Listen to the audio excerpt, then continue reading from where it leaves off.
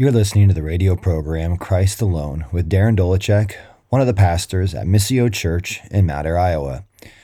Today's scripture is Psalm 2. Why do the nations conspire and the peoples plot in vain? The kings of the earth rise up and the rulers band together against the Lord and against his anointed, saying, "Let us break their chains and throw off their shackles." The one enthroned in heaven laughs. The Lord scoffs at them. He rebukes them in his anger and terrifies them in his wrath, saying, "I have installed my king on Zion, my holy mountain. I will proclaim the Lord's decree. He said to me, 'You are my son. Today I have become your father. Ask me, and I will make the nations your inheritance, the ends of the earth your possession. You will break them with a rod of iron. You will dash them to pieces like pottery.' Therefore, you kings, be wise. Be warned, you rulers of the earth. Serve the Lord with fear and celebrate his rule with trembling. Kiss his son, or he will be angry, and your way will lead to your destruction, for his wrath can flare up in a moment. Blessed are all who take refuge in him." My friends, the grass withers, the flower fades, but the word of our God stands forever. As we head into a new year, many of us are filled with new ideas and plans for what is to come.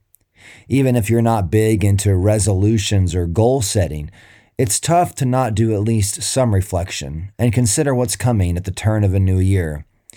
But this brings us to a complication. What can we be sure of? What will we be able to accomplish in any given amount of time? We all have to face the reality that we are finite. We are limited creatures. There are many great things that we will be able to set our minds to and accomplish. There are many great feats recorded throughout history, and I'm sure many great personal achievements.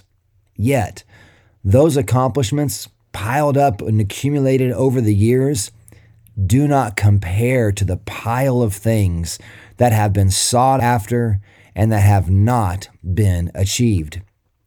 We, as limited creatures, will not be able to accomplish all that we desire, and sometimes the difficulties of life sneak up on us, and we'll find that we may not accomplish almost any of the things we desire. Here's the question. Knowing all of this, where can we place our hope and assurance? Not in ourselves. There we are sure to be disappointed. But this is where Psalm 2 comes into play. Proverbs 19:21 says that many are the plans of men, but the Lord's purpose, it prevails.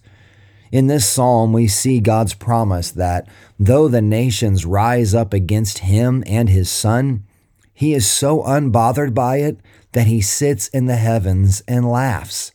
The peoples make their plots, but it is the Lord's purpose that stands. Where does that leave us? First, humbled with the truth of our smallness and weakness. We can try to fight it all we want, but time and our humanity will not be defeated. Second, knowing our limits, we can take refuge in the one who will fulfill his purposes. Psalm 2 ends with this glorious promise: "Blessed are those who take refuge in him." Whose purposes are we seeking after in the new year? Ours, that will have varying degrees of success? Or are we seeking after and taking refuge in the one whose purposes will never fail?